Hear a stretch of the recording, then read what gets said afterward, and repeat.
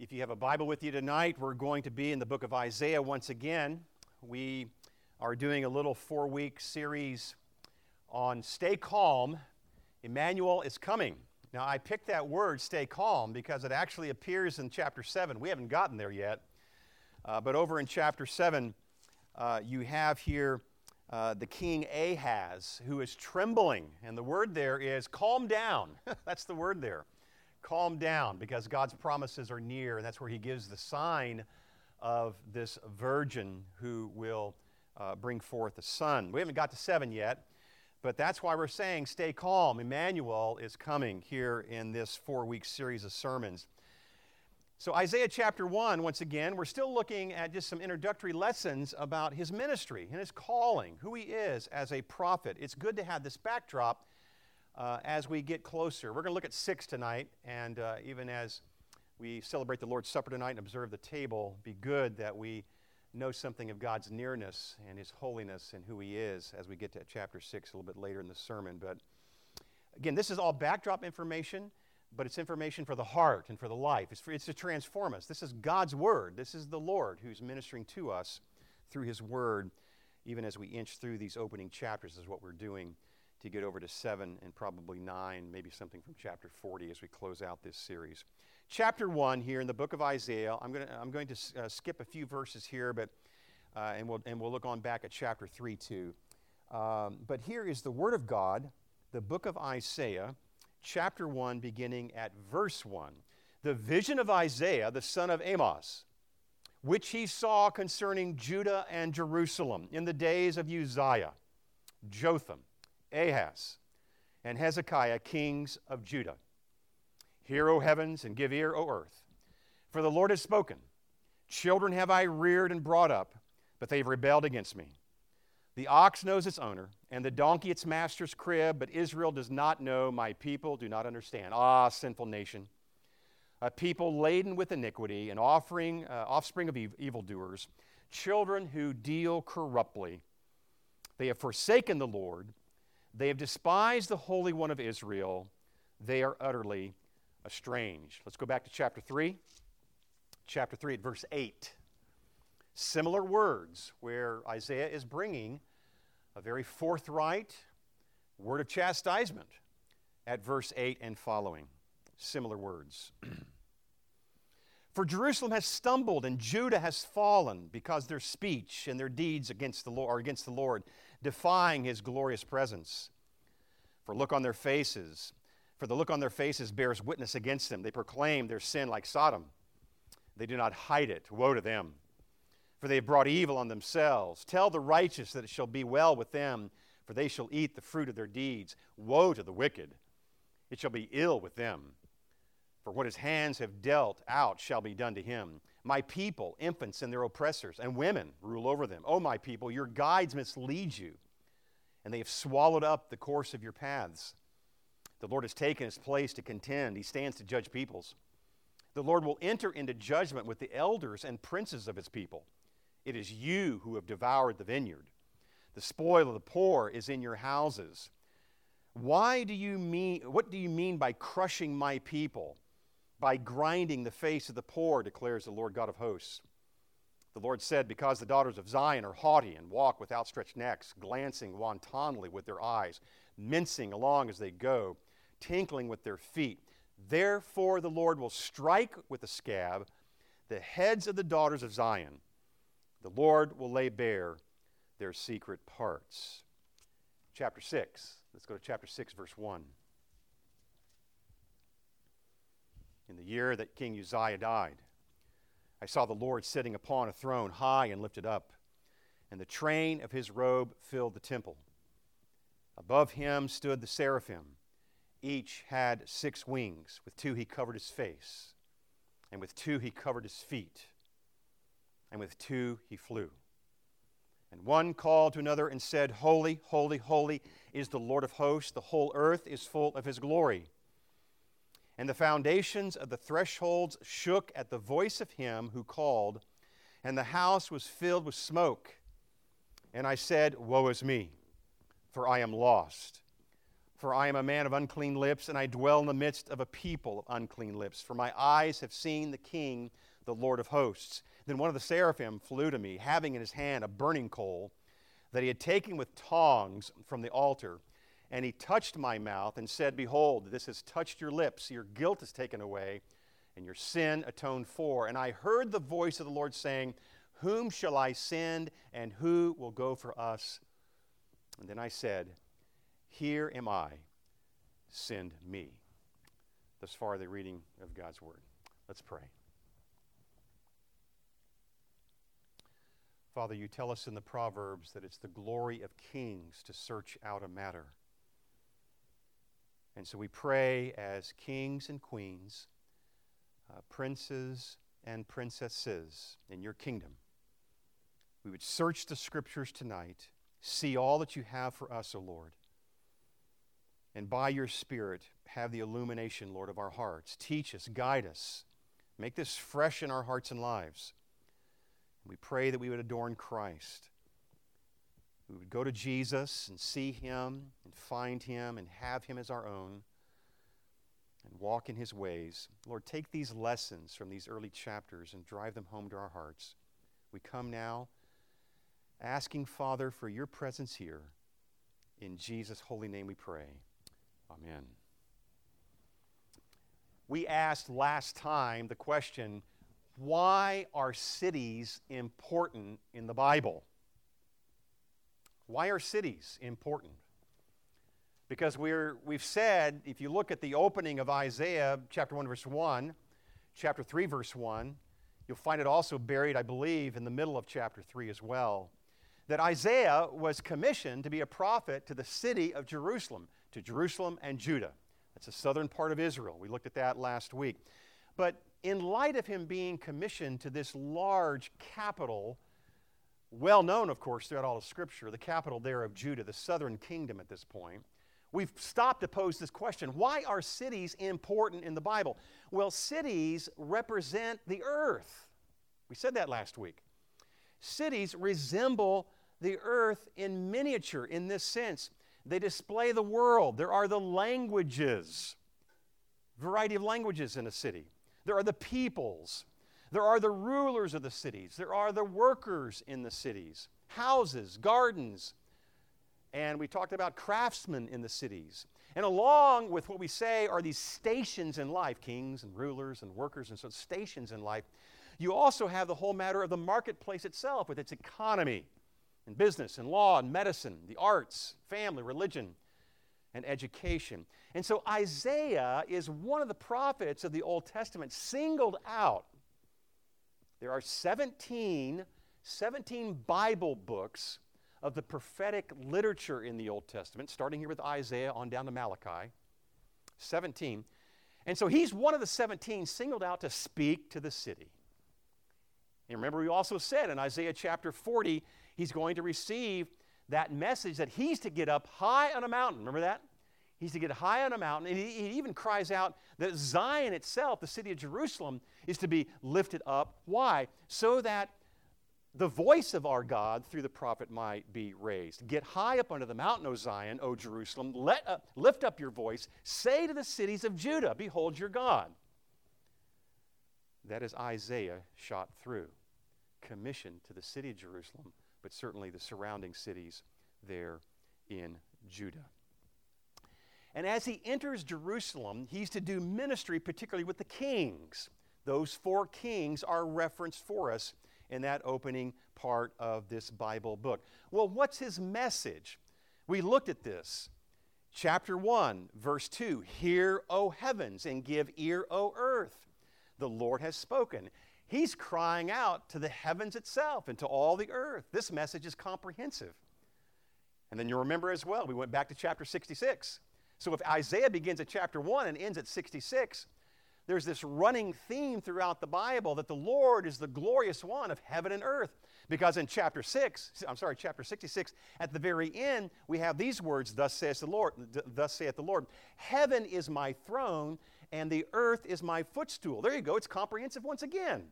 Just as he says in chapter 1, Give heed, O heavens, and give heed, O earth, back here in 66, Heaven is my throne room, and the earth is my footstool. It's comprehensive once again.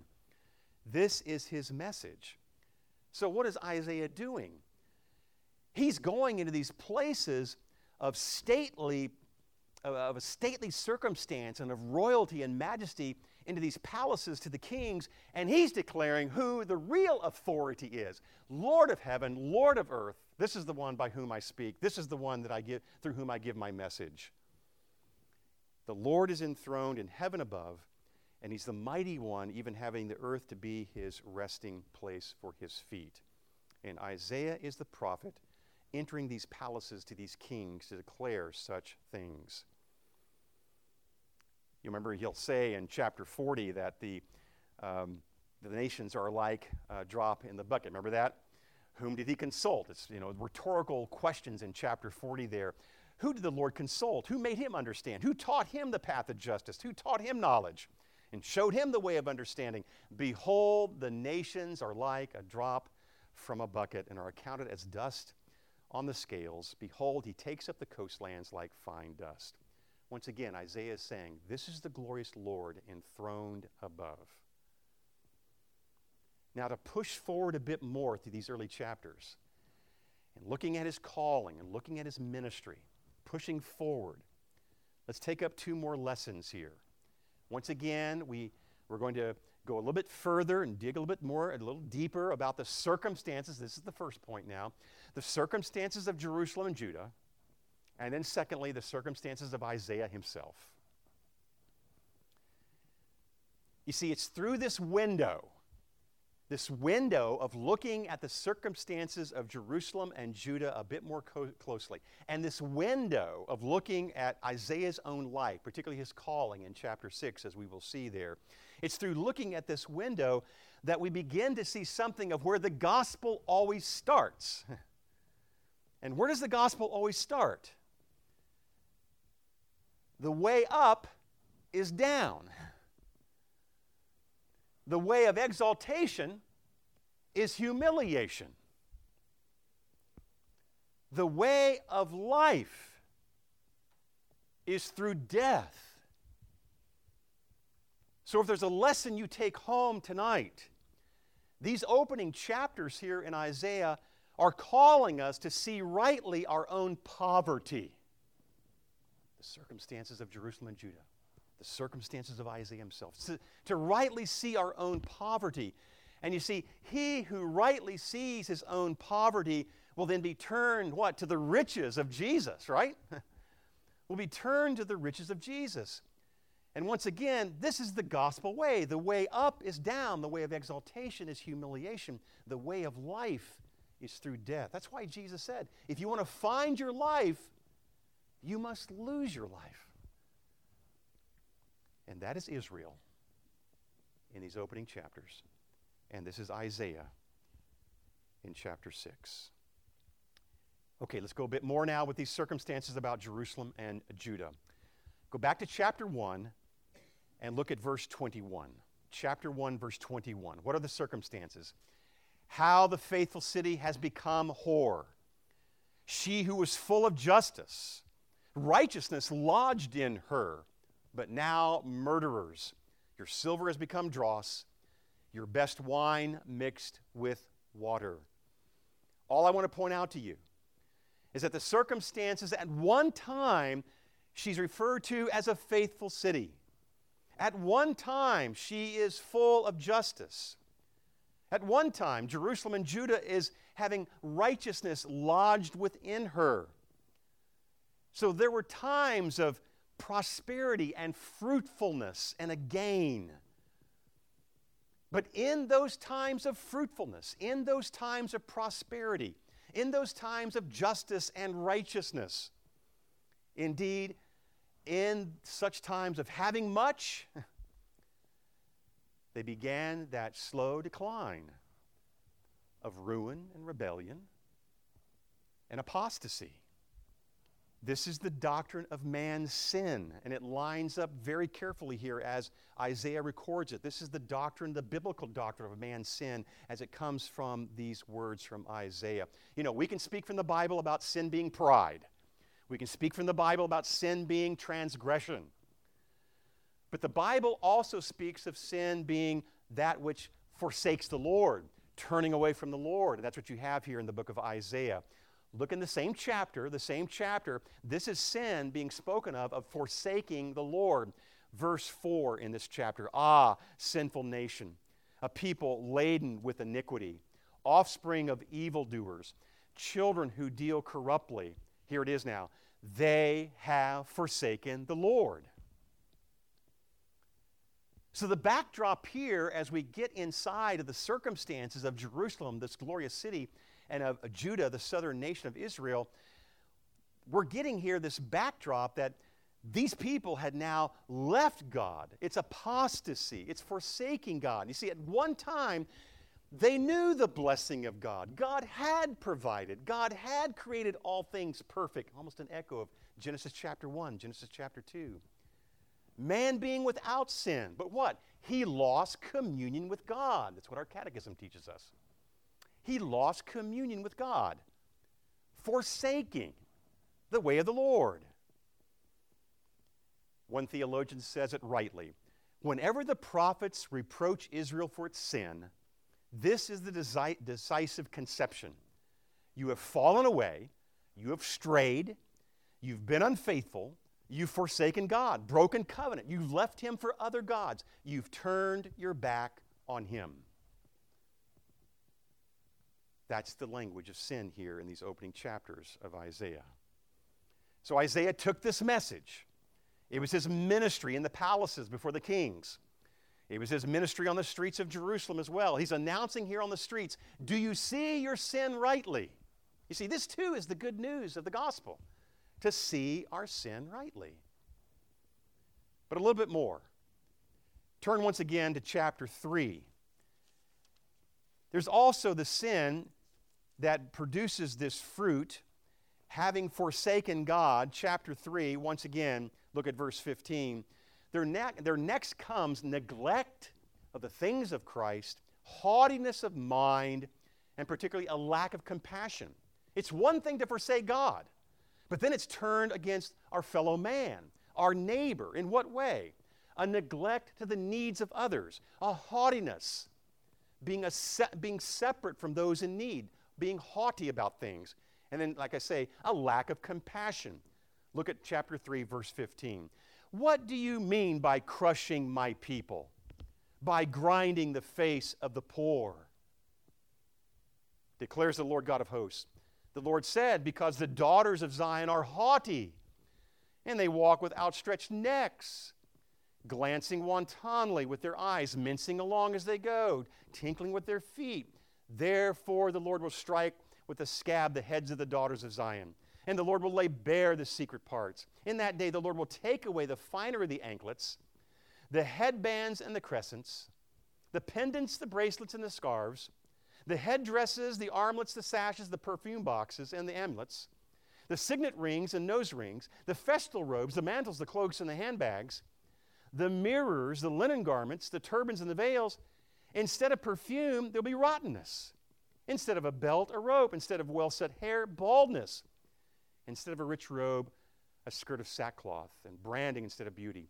Your men shall fall by the sword, and your mighty men in battle, and her gates shall lament and mourn. Empty she shall sit on the ground. You see, not only is there the general forsaking of God, but now turning against the neighbor, turning against the poor, turning against the cause of the widow, the orphan.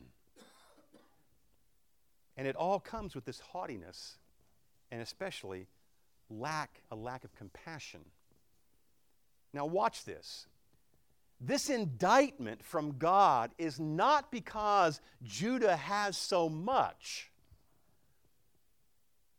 You see that? This indictment is not about Judah having so much, but it's because they do not serve others with what they have. They do not care for others. This is self that's focused on the target of living for self, neglecting others, a haughtiness and a lack of compassion. Vivid words of an all-consuming pursuit of the self.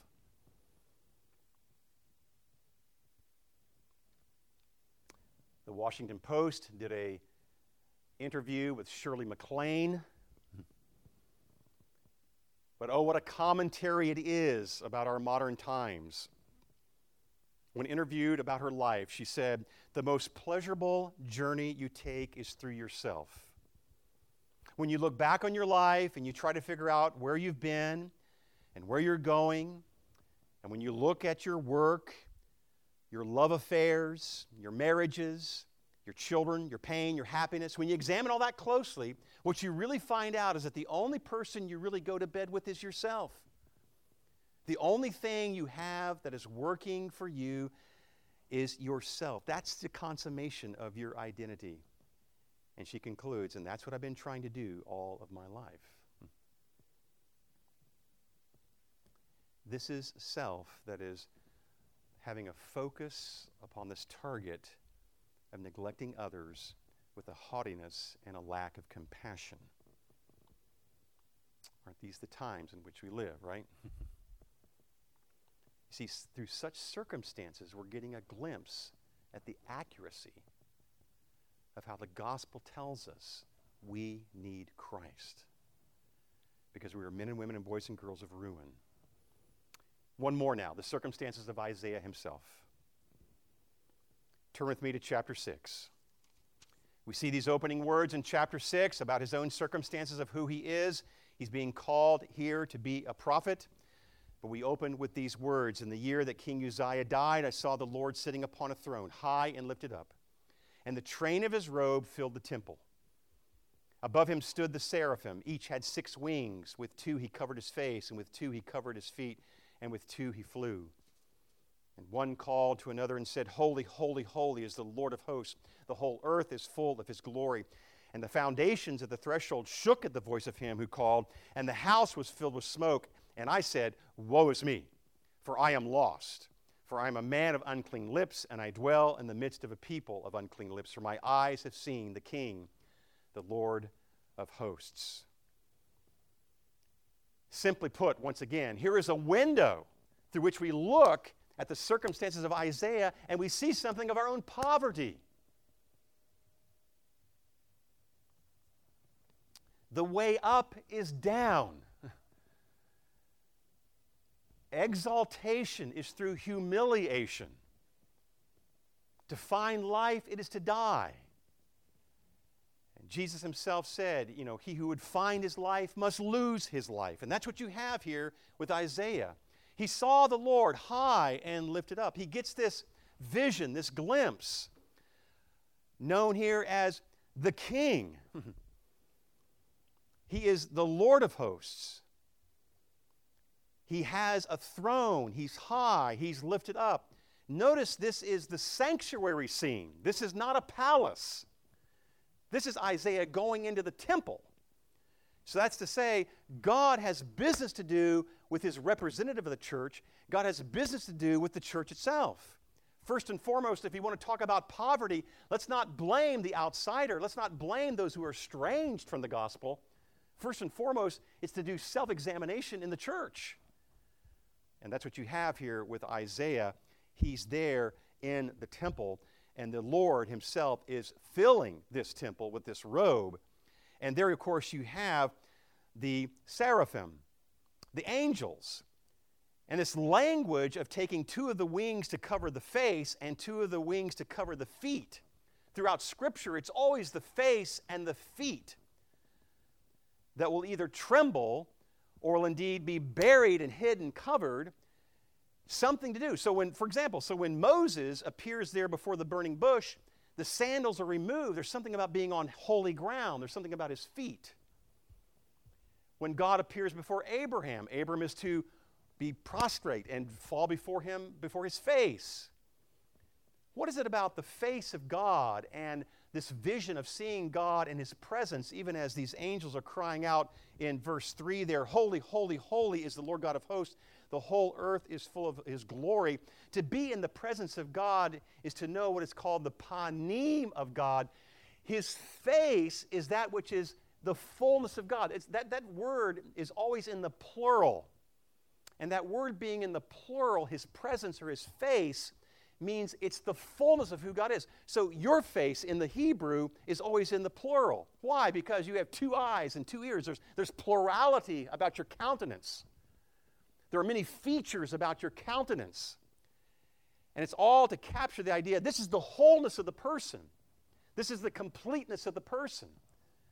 And God himself is in his wholeness, his fullness, his completeness of being there in the temple. And Isaiah, along with these angels, are having to cover their faces because they can't look upon the fullness of the panim, the face, the vision, the presence of God this way.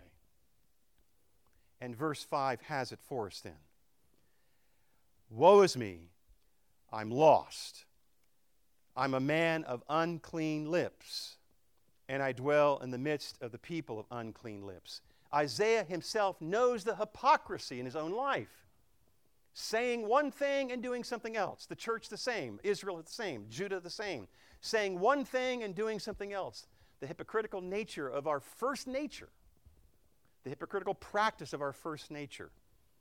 Not the wholehearted devotion.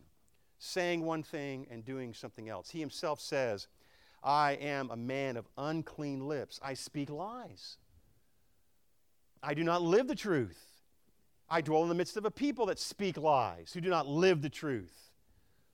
My eyes have seen the King, the Lord of hosts.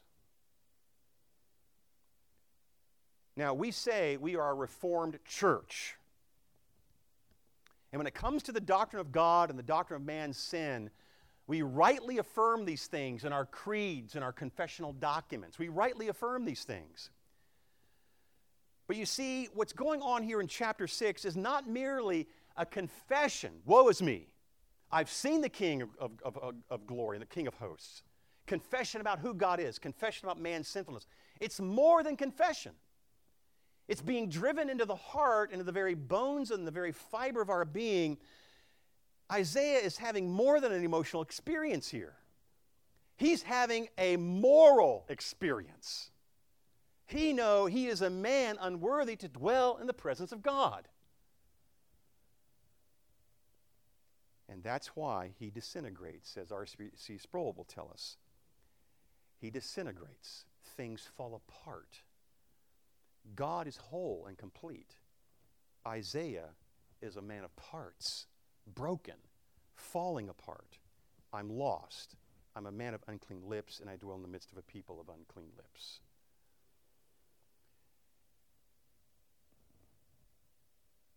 We can confess the glory of God, and we can confess the sinfulness of man, but do it dispassionately. That's Reformed theology. Affirmation, affirmation, chapter and paragraph of the confession, affirmation, affirmation, chapter and paragraph of the confession. But where is the broken man? Where is the ruined woman?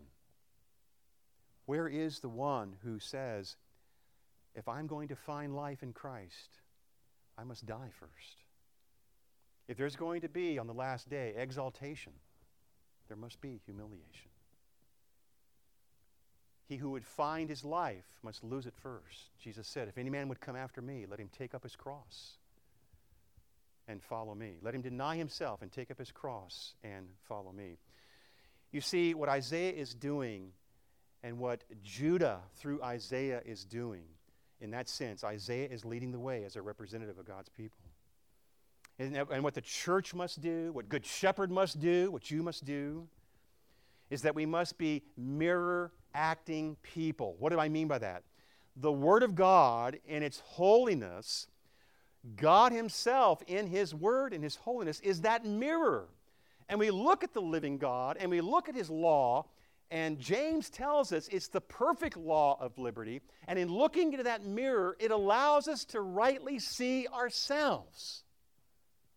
Oh, at home, in your mirror at home, in the bathroom, in the hallway, I see now where that puffiness is.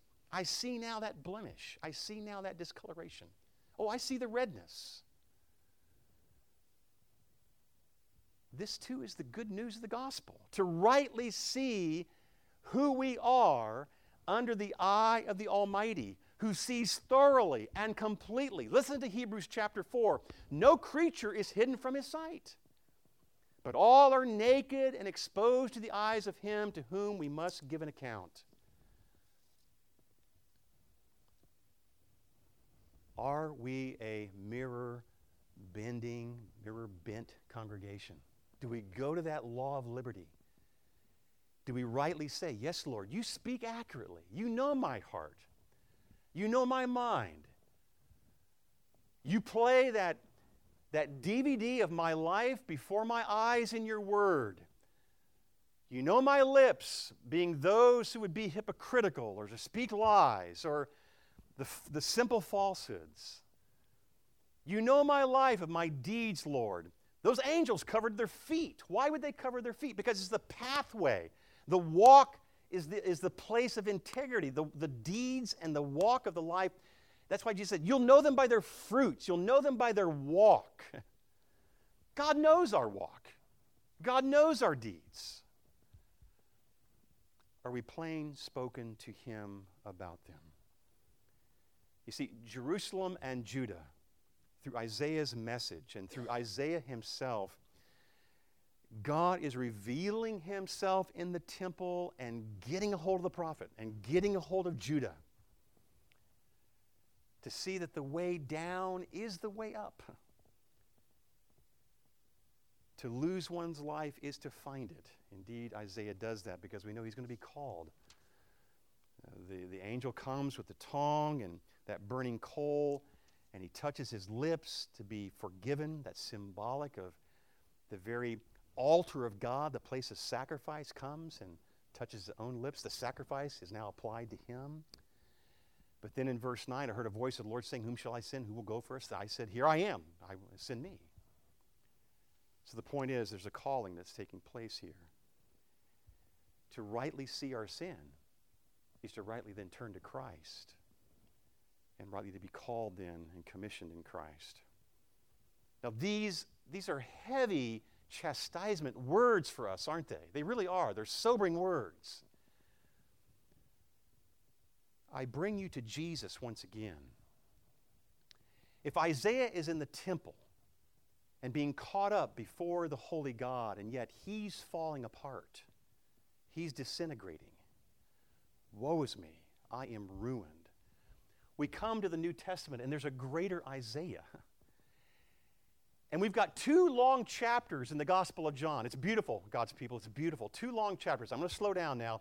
But in John chapter 7 and John chapter 8, you have a greater Isaiah who's spending a lingering time in the temple in Jerusalem. Same location, book of Isaiah. And you have these words where Jesus is in the temple speaking to the Jews and speaking to the scribes and Pharisees, those around him. John 7, John 8, just a few selections. Once again, it's a temple scene. Here is the greater Isaiah. My teaching is not mine, but his who sent me. If anyone's will is to do God's will, he will know whether the teaching is from God or whether I'm speaking on my own authority. The one who speaks on his own authority seeks his own glory. But the one who seeks the glory of him who sent him is true, and in him there is no falsehood. I'm a man of unclean lips. There's no falsehood in Jesus. Do you see why we need Jesus? Why he's come to be in Isaiah's stead, in Judah's stead, in our stead. Listen to John chapter 8. You are from below, and I am from above. You are of this world, I'm not of this world. I told you that you would die in your sins, for unless you believe that I am he, you will die in your sins. And so they said to him, who are you? And Jesus said to them, just what I've been telling you from the beginning. I have much to say about you and much to judge, but he who sent me is true. And I declare to the world that I have heard from him. And they did not understand that he had been speaking to them about the Father. So Jesus said to them, when you've lifted up the Son of Man, then you will know that I am he, and that I do nothing on my own authority, but speak just as the Father taught me. And he who sent me is with me. He's not left me alone, for I always do the things that are pleasing to him. If we say over here, brothers and sisters, that sin is forsaking God, walking to neglect the poor, the widow, the orphan, walking in haughtiness, lacking compassion. If this is the ruin of man, Jesus comes, and he's always pleasing to his Father. Jesus comes, and he always teaches what his Father has so commanded him. He teaches truth, not falsehood. He comes and lives in constant communion. He says at the very end of John 8 there, where I just read, and I always do the things that are pleasing to him, to my Father.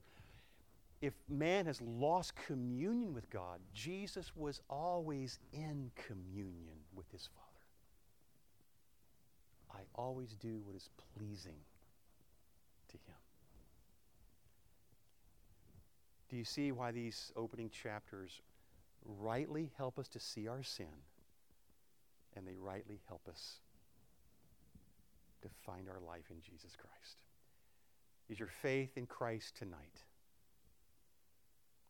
Are you trusting in him alone because he is the provision of that greater prophet who came like unto Moses, who would deliver the word of God, speak truth, testify of the testimonies of the living God and Father, all having to do with his cross, resurrection, and ascension?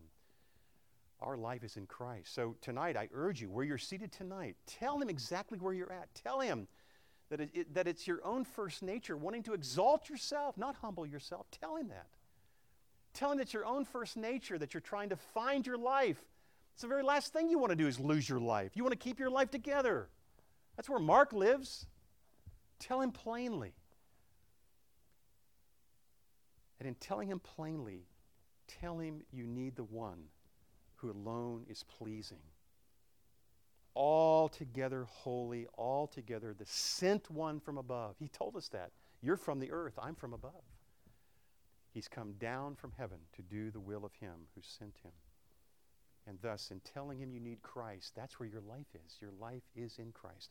Find him by faith, faith alone, Christ alone, by his grace alone. And that's why Jesus says, he who will lose his life, you'll find it. You'll find your life. Joy unspeakable. Let's pray.